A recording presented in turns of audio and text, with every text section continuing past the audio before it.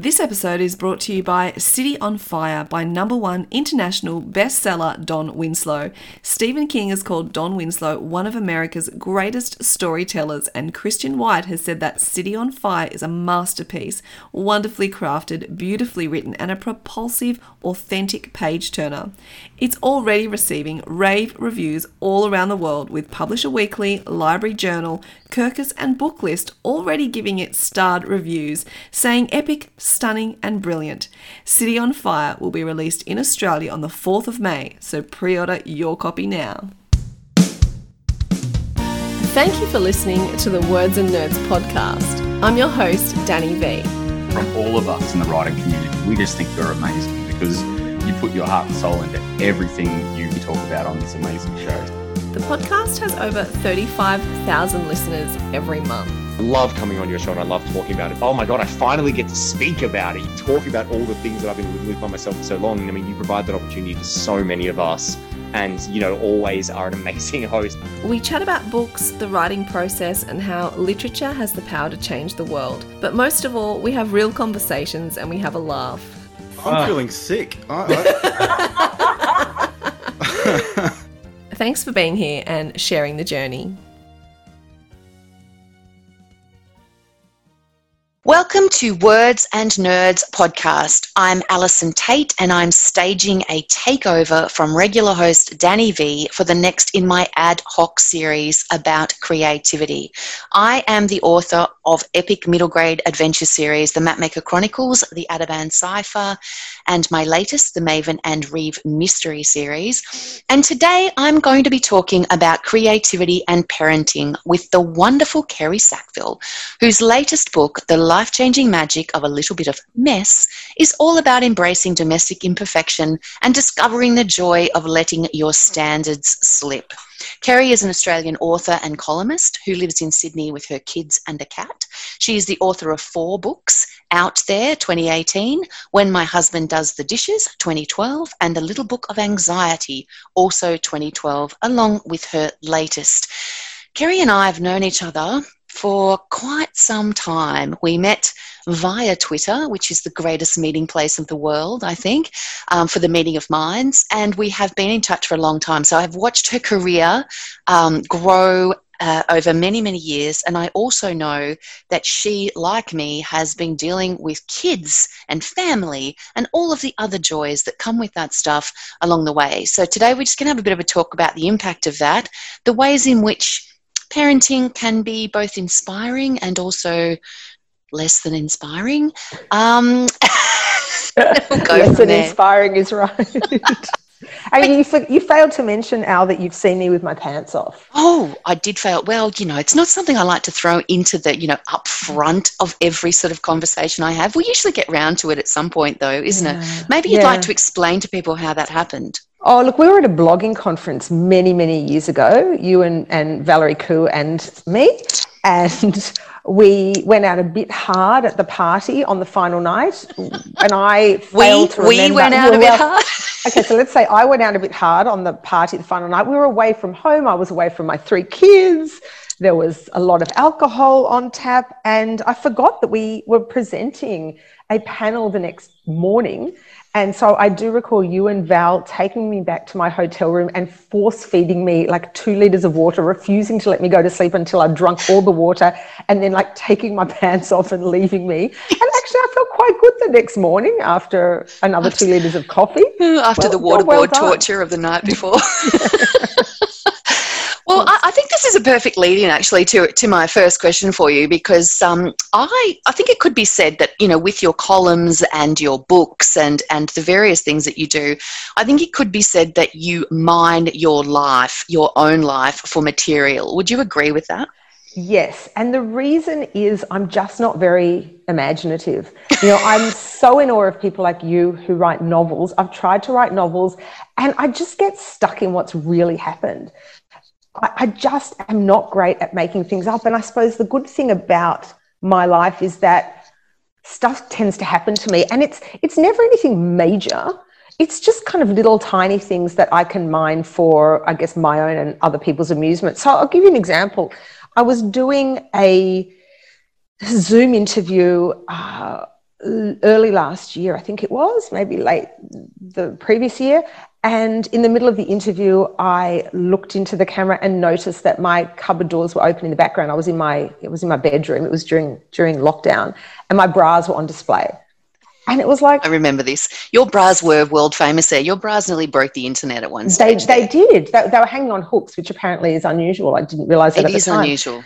And, I thought in that moment, do I allow myself to be humiliated and have this terrible internet fail, or do I own it and write about it and turn it into something funny? And that's what I decided to do. So it's just taking little things that have happened to me that are generally kind of relatable, and I guess turning them into column and book material. That incident actually made it into my latest book. Bragate. So I do.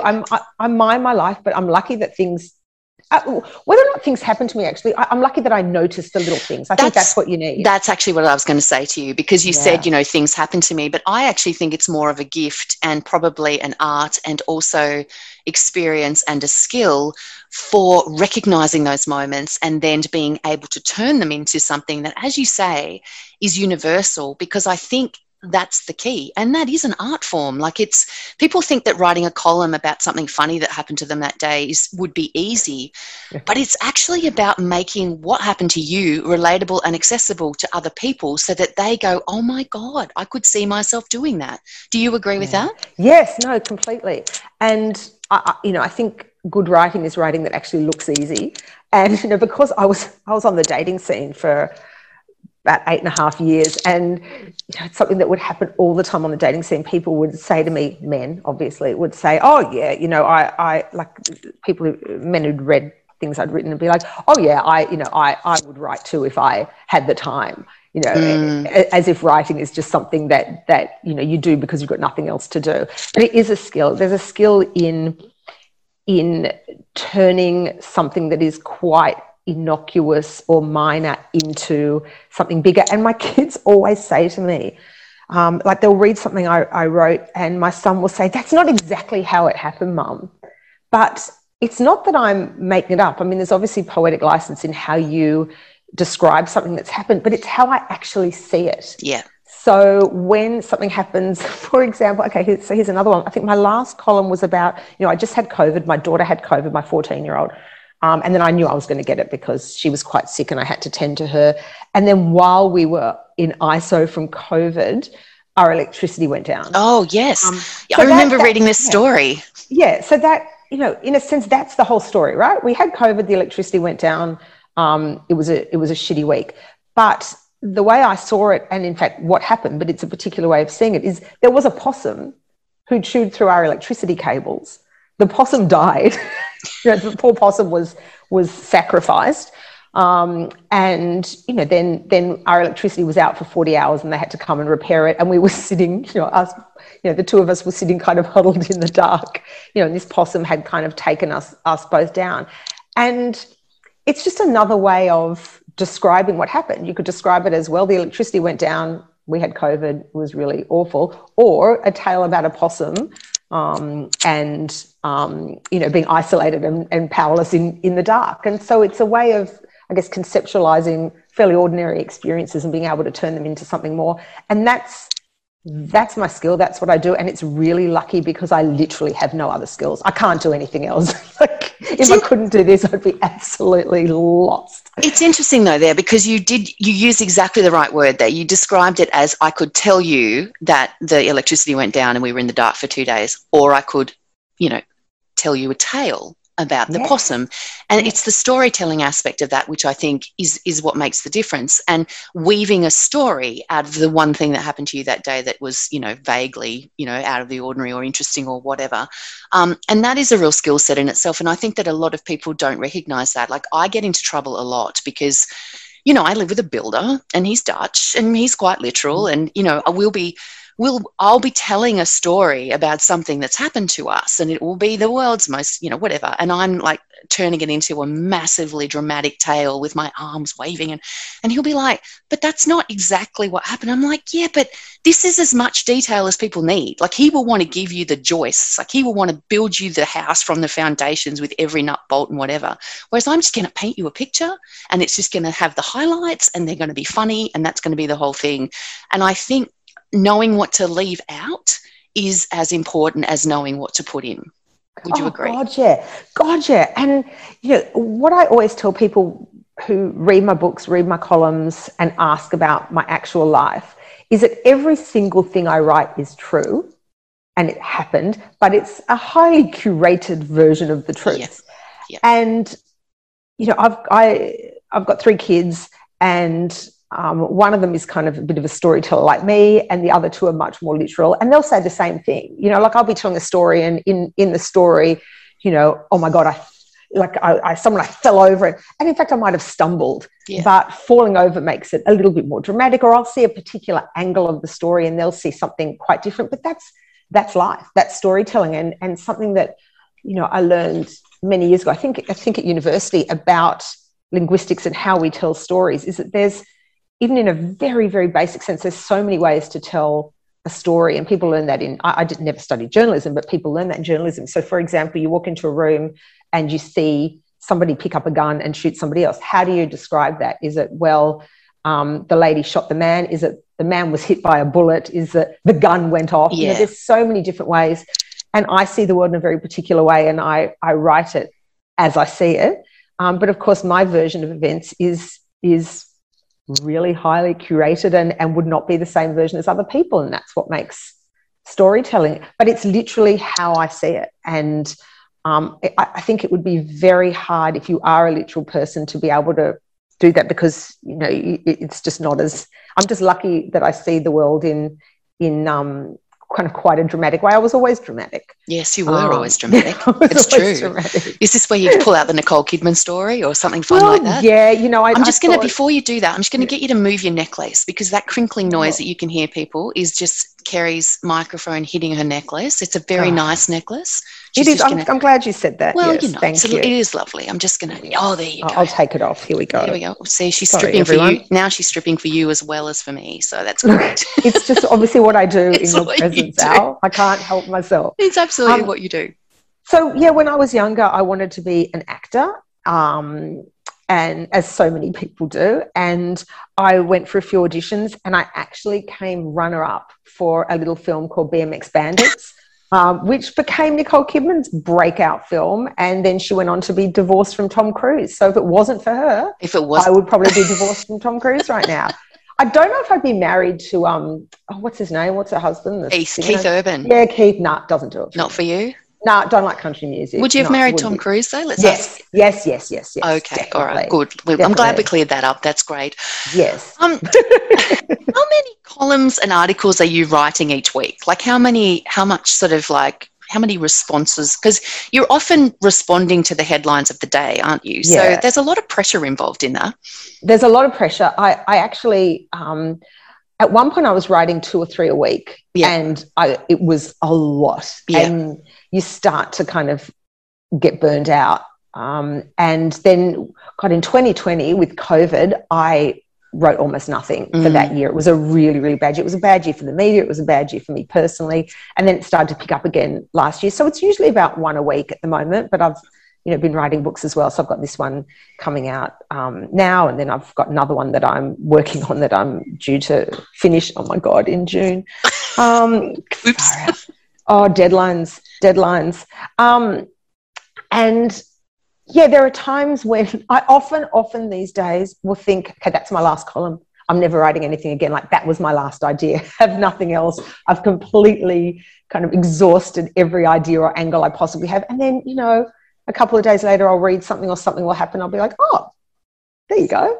Like, I can write about that. It's one of those things where it's very hard to force. It just kind of comes to you or it doesn't. And the greatest gift I can ever have, which happens reasonably regularly these days is that an editor will write to me and say, oh, Kerry, have you seen such and such? Do you have an angle on that? And that's like, thank you. Oh, wow. Because okay. So that's happening to you now, but that hasn't been necessarily the case all along. It's been happening now for probably a few years, Yeah. but it certainly wasn't for most of my career.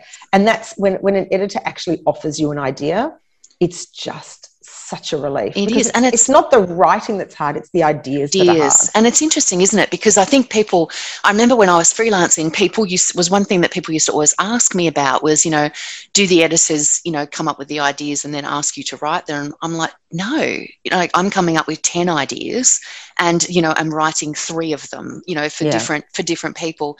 And I think that sort of learning the art of pitching the idea is something that I think a lot of people who kind of go into writing don't necessarily recognize as a skill that they even need to begin with.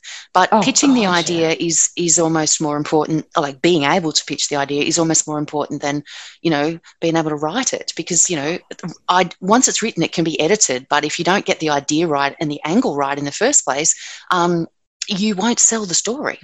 Yeah, 100%. And for my columns in Sunday Life magazine, that's always, something that I've thought of and pitched. And well, I'm at the point now, I'm very, very lucky where I don't really have to pitch to them so much anymore. I'll say, this is what I want to write about. For the op-eds, no, I pitched for years and years, and I still pitch for my op-eds, but they know me well, they know my writing style, and they might see something and just say, oh, Kerry, do you have thoughts about this? Because they know I'll be able to come up with something and I can write fairly quickly. I can turn things over really quickly. But that's, I've been writing now solidly for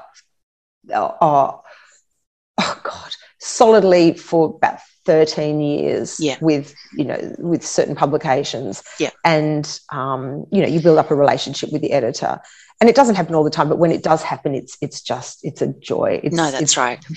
And that trust as well. And as an editor, as someone who's worked as an editor, I know the ability to be able to give an idea to someone, knowing that you need it done quickly, and then understanding that what you're going to get back from them is going to be something that you can use is amazing as well. Like it's a trust both ways thing. And I think that it's something that I think all freelance writers should be looking at trying to nurture, because it is, if an editor knows they can rely on you to give them the right thing for their publication consistently, then you're worth gold. You're very valuable to them, and I think that's something to remember as well. So, having said that, we mine your life and that you're kind of writing about various things all the time, are there areas you won't write about, or is everything fair game? Oh God, yeah. Oh no, everything is not fair game. I'm actually incredibly careful about what I write, and to me, I think that the most important skill to have when you're a nonfiction personal writer is being able to give the illusion of giving everything away whilst actually keeping most things back for yourself. Yeah. It looks like I give everything away, but I am, as I said earlier, it's incredibly curated, and there is a huge amount that's completely off limits. And something that I've never had it tested, but I would challenge anybody who's read everything I've ever written to be able to pick my kids out of a lineup or pick my ex-husband out of a lineup. Yeah. You'd probably know this from conversations that we've had in general on Twitter and Facebook and so on. I have a real issue with people who write a lot about their kids and post photos of their kids and talk about their kids' personal lives online. Yeah. I am very protective of my kids' privacy, and you can still manage to write about parenting without actually exploiting your children or compromising their privacy. So my first book was called When My Husband Does the Dishes, a memoir of marriage and motherhood. And I wrote all about married life, and I wrote all about parenting. And I never mentioned my kids' names. I never mentioned my ex-husband's name. I think I referred to him as the architect. So the only thing people knew about him was he was an architect. And I could write all about the foibles of kids in general, of the kind of challenges we all face as parents, the ridiculous things my kids said, but I never talked about their personal struggles. All three of my kids obviously have different personalities, have had different paths through lives, have had different struggles, and I never talk about that because that's their stories to tell. Yeah. My right, I think, is to talk about being a parent, but not to talk about my kids' personal journeys, and I feel really strongly about that. I know a lot of people feel very differently, and I respect that, but that's not my style to do. So I don't post any photos of my kids online ever, not even on my personal Facebook page. In all my, I wrote a book about dating in midlife. So my book before this one was out there, A Survival Guide to Dating in Midlife. And I wrote all about the challenges of being someone on the midlife dating scene. And I wrote all about different experiences that I've had. But I can tell you that not one man I ever dated picked himself out of that book, because that's a gift. Yes, I would talk about the experience, the experience of going out with someone who turns out to be 10 years older than you think they're going to be, than their photos looked, or somebody who talks incessantly about themselves, or the kind of guys who, were so broken from their relationships, they basically use you as a therapist. And all you need to do is tweak little details about them, and you can convey the truth of the experience without actually compromising their privacy. So it's really important to me to do that. And for people to feel safe being in relationships with me, knowing I'm not going to go and mine your life. Yes, and that's the thing too, isn't it? Like it's like being an author of any kind. You want people who and love to know that they're not going to end up in your books in any sort of way, shape, or recognisable fashion. And I can honestly say that, when I used to write for women's magazines and things like that, I used to write about, my sisters or whatever occasionally, but always with their knowledge and never anything that was, too private or whatever. Like, you talk about your life a bit. And I remember I wrote one particular story about renovating with my then partner, now husband, which was, hilarious, which I told him about before I put it out there, because for the simple fact that anyone who knew him was going to recognise him straight away from the fact that we had to go through 50 shades of white paint to find the right white paint. He was that kind of, he's that kind of builder. But I think it's important that people, that they trust that their private lives are not going to be, laid out in a book or laid out on the internet somewhere.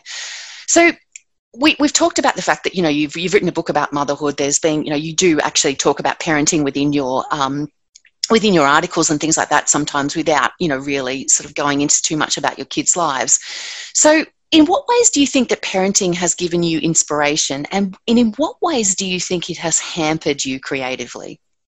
Wow. So in a very, very real sense, becoming a parent triggered my writing career. So when I had my first child, so my son is now 22, and I'd been working a completely different field. I trained as a social worker. I worked in human resources up until my son was born. I always used to love writing. I wrote as a kid. I studied literature at uni and linguistics at uni. But what had happened is I'd started a BA when I left school, and then I transferred to social work, and I did a social work degree. And I had thought that when I had my first child, I would be happy staying home with him for a couple of years. I really wanted to be a stay-at-home mum for a while. And when he was 5 months old, I went back to uni and finished my degree in English and linguistics. I just got bored. Yeah. I needed stimulation. Yeah. And I loved that. I loved going back to uni as a mature age student. It was just the best thing I ever did. And then when I had my second child, so 2 years later, so the first two are 2 years apart, shortly after she was born, I started just sending articles out here, there, and everywhere. And my first ever piece was called Sleep is the New Sex. And it was about how mothers crave sleep like we used to crave sex. Yeah. And it was all about, you compare notes on how much sleep you've had. I was up and down all night, and it was really, really good and satisfying. So, the way you used to talk about sex. And that's actually how my career got started. So I started just sending things out to, there was at the time on the back of the Sydney Morning Herald, there was a section called Heckler, which was open to the public. And I started sending hecklers out, and they just kept taking my pieces, and I think I had about 20 pieces in Heckler. At the time, it was like the most that anybody had ever had, any individual writer. So that was amazing. And then I got some other work I started writing for parenting magazines, and I wrote for a community paper. And then I had my third child, and I've written about this. My sister, my only sibling, died when I was 38 weeks pregnant. Yeah. And after my baby was born, I just had complete writer's block. I honestly thought I'd never write again, and I had 18 months of doing absolutely nothing. And then I heard about Twitter, and I joined Twitter and started tweeting about ridiculous things, about parenthood, just tweeting about the silly things that happened during the day. And that's what started my career. People started asking if I had a blog, and I started blogging, and then I was noticed by Mama Mia, and I started writing for Mia, and then I started building up my portfolio again, and I started writing then for bigger and bigger publications. And I still remember the day that the then editor of Sunday Life called me and said, would you like to be one of our columnists? You'd have to come in and have your photo taken, and it's all a bit of a palaver. And it was just like, that's what I've been waiting for. Yeah. I'd always wanted to do that. Oh, I wrote books as well. I forgot about that. Oh, yeah, and I wrote a couple of books in there as well. Wrote a couple of books in there as well. I was actually very lucky. You and I have discussed this before, but I was incredibly lucky. I was blogging, and I'd started writing a book, which turned out to be the first book, When My Husband Does the Dishes. And a certain person had mentioned to their agent that I was writing a book. Who would that be? Who could that Alison? possibly be? I have no idea. Who could that possibly be? Who was that person? I mean, I literally owe my writing career to you, because you told I don't Pippa, think so. who is my agent, that I was writing a book, and she contacted me and asked if I would like her to represent me. And I mean, do you know how, of course, I'm saying to you, but in general, I mean, it is so hard to get an agent, a literary agent, and one fell in my lap thanks to a very, very generous female writer. You've always been very generous that way. And I had an agent, and then when I wrote my book, she pitched it, and were off. I was off. So while you were doing all that stuff, like you're writing columns, you're writing books, you've got young kids, there's a lot going on there. Did you ever have a time, and I think this is something I get asked a lot, because, obviously I had young children when I was started writing my novels, as well as freelance writing, as well as doing everything else. And a lot of people just said to me, I haven't got time for this. I'm going to do it when the kids are older, or, I don't know how you fit it in. I can't possibly do that, et cetera, et cetera. Was there ever a time when you thought, this is too hard, I'm going to go back and do this when they're older? No, and the reason I didn't is because I genuinely love writing. Like, I have to write. I've written my whole life. When I was in jobs that did not require writing, I would do all the writing for, the company. So I'd be the one who'd be writing their manuals or writing their publicity documents, whatever. And when I didn't have anything to write, I'd write diaries. I mean, endless diaries. My whole life I've written diaries since I was tiny. I have to write. And if I'm out somewhere at a coffee shop by myself and I've forgotten to bring a pen and paper, I'm the one going and buying endless notebooks. I have to write. Writing is a joy for me. It's not a joy every minute of the day. When you have a book contract, I've discovered, because my first 3 books I wrote and then sold them as completed manuscripts. Yeah. This book and the one I'm writing currently, I pitched as ideas and have deadlines. That's a very different beast. We can talk about that later. But when you're writing to a deadline, it's very, very stressful. Yeah. But for the others, for most of my career, I was just writing. I would write myself and then sell it. So I'd write a column and then sell it, or I'd write a book and then sell it. And I loved it. But I read so much about how other people write, and I think, I don't know if it's luck or if it's something that I only ever had this option, and so it's something I'm very good at doing. I wrote when I had a few minutes. Yeah. So I am not someone who needs to sit down and have like I know writers who need a 5-hour stretch. Yeah. They need to have complete quiet. Yeah. I would literally sit at my table. The kids were busy doing something, and I'd sit at the kitchen table. In the middle of it all. Yeah. In the middle of it all. Yeah. And write for 20 minutes and then pick it up later. And I don't write novels. I suspect that would be harder with novels. Yeah. Because I write nonfiction, I find it's much easier to kind of pick it up and come back to it, because you don't have to immerse yourself in an imaginary world. You just have to get back into your voice. But I also became very good at writing in my head. Mhm. So what I mean by that is that I get an idea for a column and I literally will have the entire thing in my head Yep. from start to finish, and then I just have to sit down and Yep. write it. Yep. So I could be, cleaning up or doing something with the kids or taking them out, and I get the whole idea. And often I would just literally dictate it into my phone, the key Yep. points. Yep. Or I'd hold it there and come and write it down. Yep. So I think as a mother, if you can't do that, I think it would be incredibly hard. Yeah. But I do think it's a skill that you can develop. Yeah, I It's agree. kind of like when you have your first kid, right? My first kid, I was very routine, and he had to nap between 12 and 2, and he was, down in bed by 6 or whatever. Then you have your second, and they just have to come along with you with your first everywhere you go. And so the second kid just becomes better at sleeping on the run and fitting in, and they don't need that schedule. And I think it's the same with writing as a parent. If you train yourself to just have those 15 minutes here and there, you actually can be quite productive. I think it must be very limiting to have a long full periods of day. time. Yeah. But your kids are older now. So Yeah. do you find you're writing more with the sort of, extra time? And I say that, with quote marks around it, or does it go into other things? Look, the most time I had was in 2020, when I lost most of my media work in that year, because, when COVID kind of really destroyed the media for a while. I had all the time in the world and I wrote nothing. Yeah. Like I wrote nothing. I actually think that time has no relationship to productivity at all. Yeah. I think for me, and I think for a lot of people, the busier I am, the more energized I feel and the more I produce. I think when you've got a whole day, there was a great episode, I don't know if you saw it, of Roseanne. I think it might have been one of the last ever episodes where she wanted to, back in the day, Roseanne wanted to be a writer, and it was her birthday, and her entire family left her on her birthday and gave her this gift of, here, you can write today. This one day. She wandered around her house the whole time going, oh, I can write. Did absolutely nothing. When the family came home, she got an idea and quickly jotted it down. Yeah. But there is something about having the chaos of people around and things happening and running from place to place and doing other things that generates ideas. And I've always found that when I have a lot of time, I just faff around.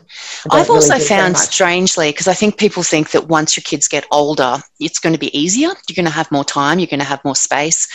I've actually found it more difficult in some ways as my kids have got older, because when they were younger, they took up a lot of physical energy, like a lot of, there was a lot of tiredness and there was a lot of all that sort of stuff. But there was always that notion that like once you put them to bed for their 2 hours sleep or whatever it was, they were just there, they were gone and you knew where they were and it was all fine and dandy. And I found as they've got older that in actual fact, they take up a lot more of the creativity is in some ways more difficult because they're not taking up as much of my physical time, but they're taking up a lot more of my sort of mental headspace. Do you find that as well? Oh my God, yeah. Like having young kids is just physically hard work. You get physically exhausted. Having older kids is emotionally exhausting, because they've all got different issues. And if you're lucky and you're close to your kids, they talk to you. And the greatest challenge for me of parenting is not taking on my kids'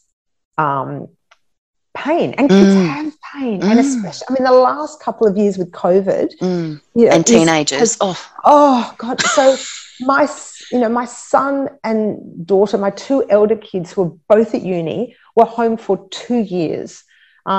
And I'm not the only one saying this. Everybody went through this, but it was the most challenging time I've ever gone through with them. My son at least had 2 years of uni. Yeah. And so when he was at home, at least he'd had some uni experience. My daughter went straight from year 12 she had 6 days of her course and then was home for 2 years. And I was watching my kids struggle every single day with, their lives just reduced to sitting at a computer. Plus I was dealing with my 14-year-old, well, she's now 14, so she was 12 and 13, doing online schooling for huge chunks of time and just managing that, trying to get her to at least do some schoolwork. Anything. Come in and find she and her friends were, playing games online. Of course they were. And, I'd walk past her room and I'd hear, some, like a teacher's voice going, unmute yourself. And it was just the most surreal time. And the emotional and psychological heaviness in my house was so difficult. And that's why I have to say, writing a comedic book was amazing, because I got to sit and just make up jokes and laugh. And I kept using my kids last year as my beta readers, because they were all stuck at home and they didn't want to be my beta readers. Like, they were very clear that they had no interest in being my beta readers, but they were trapped. And so in the midst of all this heaviness, I would just throw these ridiculous jokes about cleaning and housework and mess at them. And sometimes they'd say things like, Mum, we're not your target audience, but, or like, maybe old people will find this funny. I'd be like, great. But then sometimes I would make them laugh, like against their will. And it was so great for all of us. Yeah. And there was one time when I wrote something, I can't remember exactly what it was, but I wrote something that was actually really quite funny. And my son, I remember he was sitting there doing his uni work, and he was like, oh, that's actually funny, Mum. And he looked as surprised as if I had literally grown a third leg. Like, he could not have been more surprised that it was that you'd written something funny. Yeah, oh my God, Mum wrote something funny. And it was just a bit of levity in an incredibly dark time. I have to say though, like I know that you're saying that it was a release for you, but I can't imagine, I feel like I'd struggle to write funny, particularly, some days, but also particularly that period of time. Like, did you find it difficult? Is there a knack to, okay, I'm not feeling great, but I'm going to sit down and write something funny now?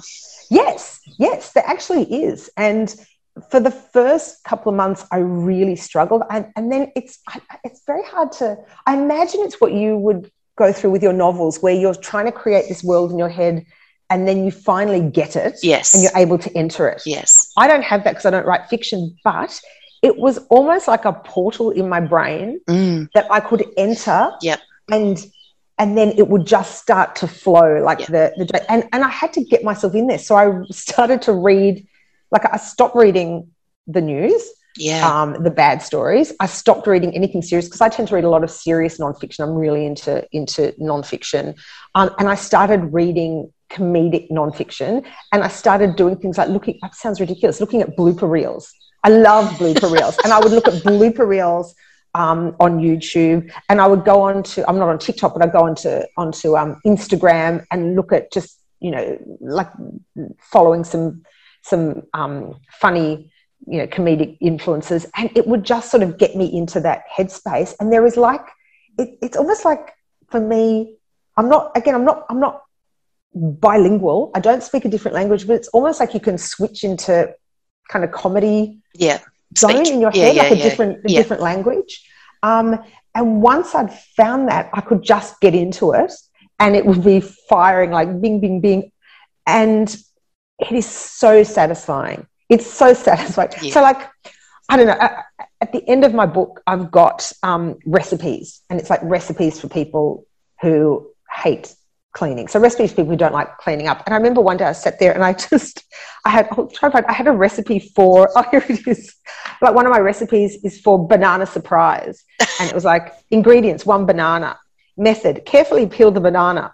2, surprise, there's a snack inside. And it was like, washing up, none. And it's like, just these things would sort of come, and it was so much fun and such a release from the news cycle, I really love the editor's notes throughout the book. They make me laugh so much. They're very funny. I just was like, this is great. I love it. They're so droll. It's very funny. So we should probably talk about your book. Like, we've got this far into this. Why don't you give us the elevator pitch? Because I think it kind of perfectly sums up a creative life, really. Like, you think it's all got to be perfect, but the mess is actually an integral part of the whole process, isn't it? Yes. So when I was in lockdown, I was sent this book. It was a nonfiction book, and I, as I said, I really love nonfiction, and this book was about cleaning. And I was fascinated because I like learning about topics I know nothing about, and I knew absolutely nothing about cleaning. And it was literally about cleaning your house, and you need housework schedules, and that, like, apparently, you know, housework schedules make life much easier, and which I have never found to be true, because housework schedules mean you actually have to clean things, and that is not easy at all. And, you know, it taught me all sorts of things, like apparently you have to clean light fittings once a week, right? What? I mean, I didn't know you had to clean light fittings at all. So that was kind of a revelation to me. And It's like discovering anyway, so you've got skirting boards that need to be like cleaned. skirting boards. I didn't even knew? notice I had a skirt. Like, what's a skirting board for? I guess to hold up the wall. I don't know. And, you know, there are all these recipes for do-it-yourself cleaning products, which are all like vinegar and bicarb, by the way. Yeah. It's not that interesting. And so then I started doing this deep dive into the whole cleaning industry. And of course, I'd heard about Marie Kondo and, you know, basically throwing out basically all your things. So you only leave the things that spark joy, which is weird because you're still meant to keep your cleaning products. It's all a bit confusing to me. And I started reading about, there's this thing called the gentle art of Swedish death cleaning, which is you're meant to throw out all your things so that your children don't have to do it for you. And I'm like, no way am I cleaning out all my stuff. I love my stuff. I'm not going to clean it out, you know, so that my kids can have an easier life. I mean, if my parents want to do it, great. I'll give them the garbage bags. But anyway, and then there are all these influencers posting photos of their aspirational pantries. Like, what's the deal with these pantries? Like, you have to decant all your stuff into mason jars and label them, and you know, how does that work? Like, do you top up the flour jar with new flour and then keep the old on the bottom? Do you tip it? Anyway, so I did this whole deep dive, and I thought someone needs to write an antidote to this. This is not okay. Like, as if life isn't hard enough that we have to then ensure that, you know, our skirting boards are dusted once a week, and that our pantries have to be organised, and that our books have to be colour coded, and we're not allowed anything in our wardrobe that doesn't spark joy. So I decided to basically write an antidote to that.